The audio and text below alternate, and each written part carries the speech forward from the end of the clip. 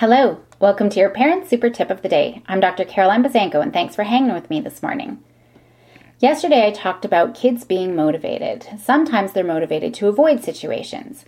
So how do we tap into kids' motivation for the things that are important? First, we want to create motivating environments that nurture their engagement.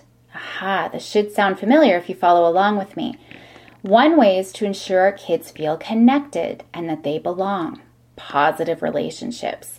That's the first, most important foundation of creating a motivating environment.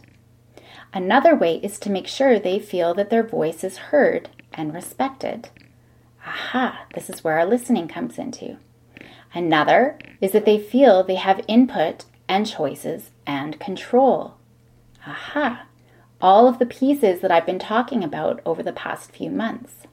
Another is to highlight their islands of competence, which I've talked about as well. All things that are important, and all of them are important to help motivate our kids, not only for behaviors, but the motivation, as I've mentioned, as well as resilience and truly their overall well-being. Hopefully by now you've made some shifts, creating that connecting environment, listening to your kids, giving them more control, highlighting their strengths, all very important. For today, focus on these pieces, or even just one piece that you know you could really work on. Have an awesome day and go make happy happen.